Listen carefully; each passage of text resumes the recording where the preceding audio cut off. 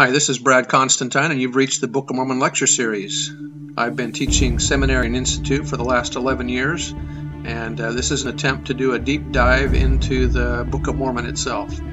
I'm hoping that you'll find this uplifting and edifying. This is not an official recording of the Church of Jesus Christ of Latter-day Saints, but every attempt has been made to be as doctrinally accurate as possible. So if you're ready for a deep dive into the Book of Mormon, here we go. Hi, and welcome back to the Book of Mormon podcast. This is going to be Alma chapter 21. So what's happened so far in this account here with Ammon and his brothers? The king of the Lamanites has been converted, Lamoni, and now we're going to have, King Lamoni's father seems to be persuaded to believe a little bit, so we're going to see what happens next here. Chapter 21.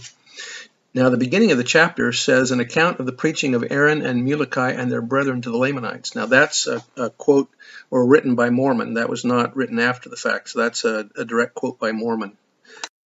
All right, verse 1. Now, when Ammon and his brethren separated themselves in the borders of the land of the Lamanites, behold, Aaron took his journey towards the land which was called by the Lamanites Jerusalem, calling it after the land of their fathers' nativity, and it was a way joining the borders of Mormon. Now the Lamanites and the Amalekites and the people of Amulon had built a great city which was called Jerusalem. This was a Lamanite city built within the borders of the land of Nephi. Nephite apostates were Amulonites and Amalekites aided in its construction. Its inhabitants always warred against those sent to it with the message of salvation. It is listed among those cities destroyed at the time of Christ's death in 3 Nephi chapter 9. Verse 3, Now the Lamanites of themselves were sufficiently hardened, but the Amalekites and the Amulonites were still harder. Those who leave the faith can never really leave the faith alone. Therefore they did cause the Lamanites that they should harden their hearts, that they should wax strong in wickedness and their abominations. And it came to pass that Aaron came to the city of Jerusalem and first began to preach to the Amalekites, and he began to preach to them in their synagogues.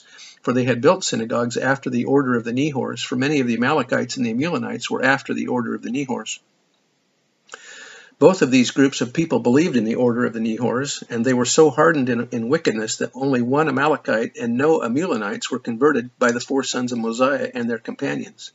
That was by Daniel Ludlow. The Amulonites were Nephites on their father's side and Lamanites on their mother's.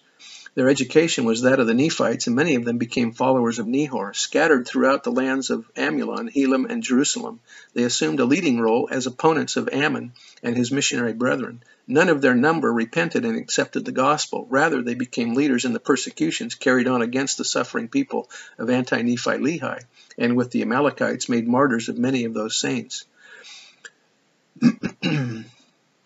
Okay, verse 5. Therefore, as Aaron entered into one of their synagogues to preach unto the people, and as he was speaking unto them, behold, there arose an Amalekite, and began to contend with him, saying, What is this that thou hast testified? Hast thou seen an angel? Why do not angels appear unto us? Behold, are not this people as good as thy people? Those who will not hear the word of God as preached by such as Aaron will not hear it if preached by one who has come back from the dead. The issue is the message, not the messenger. Thou also sayest, Except ye repent, we shall perish. How knowest thou the thought and intent of our hearts? How knowest thou that we have cause to repent? How knowest thou that we are not a righteous people? Behold, we have built sanctuaries, and we do assemble ourselves together to worship God. We do believe that God will save all men.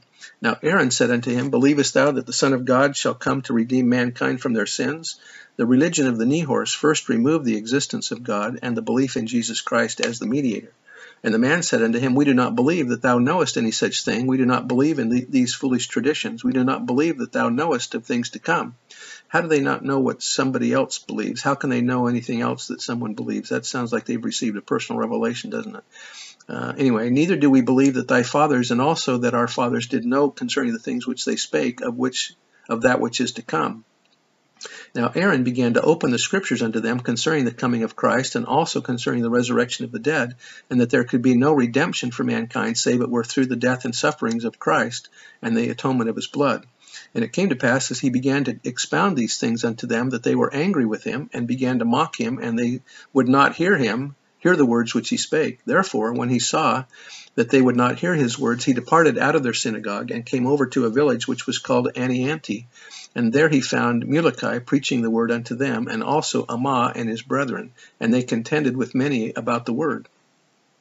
And it came to pass that they saw that the people would harden their hearts, therefore they departed and came over into the land of Madoni, and they did preach the word unto many, and few believed on the words which they taught. Nevertheless, Aaron and a certain number of his brethren were taken and cast into prison, and the remainder of them fled out of the land of Middoni unto the regions round about. And those who were cast into prison suffered many things, and they were delivered by the hand of Lamoni and Ammon, and they were fed and clothed. And they went forth again to declare the word, and thus they were delivered for the first time out of prison, and thus they had suffered. And they went forth whithersoever they were led by the Spirit of God, by the Spirit of the Lord.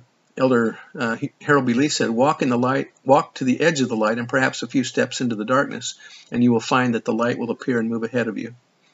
Continuing verse 16, preaching the word of God in every synagogue of the Amalekites, or in every assembly of the Lamanites, where they could be admitted.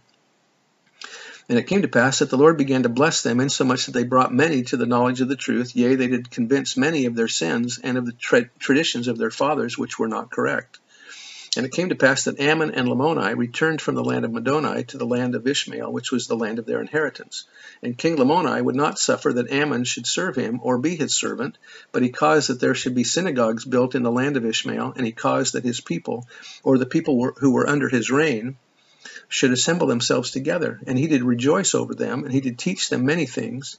And he did also declare unto them that they were a people who were under him, and that they were a free people, and that they were free from the oppressions of the king his father, for that his father had granted unto him that he might reign over the people who were in the land of Ishmael, and in all the land round about.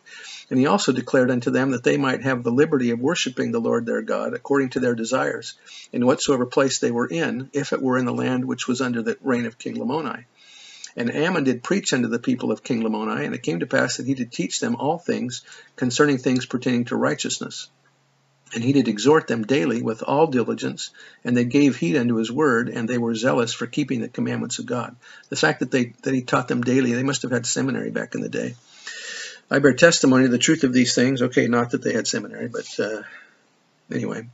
I bear testimony to the truth of these things, and that these people have been blessed because they were obedient to Ammon and also to their king. It's interesting also that when you convert a king, you can convert a whole country. And I bear testimony of this in the name of Jesus Christ. Amen.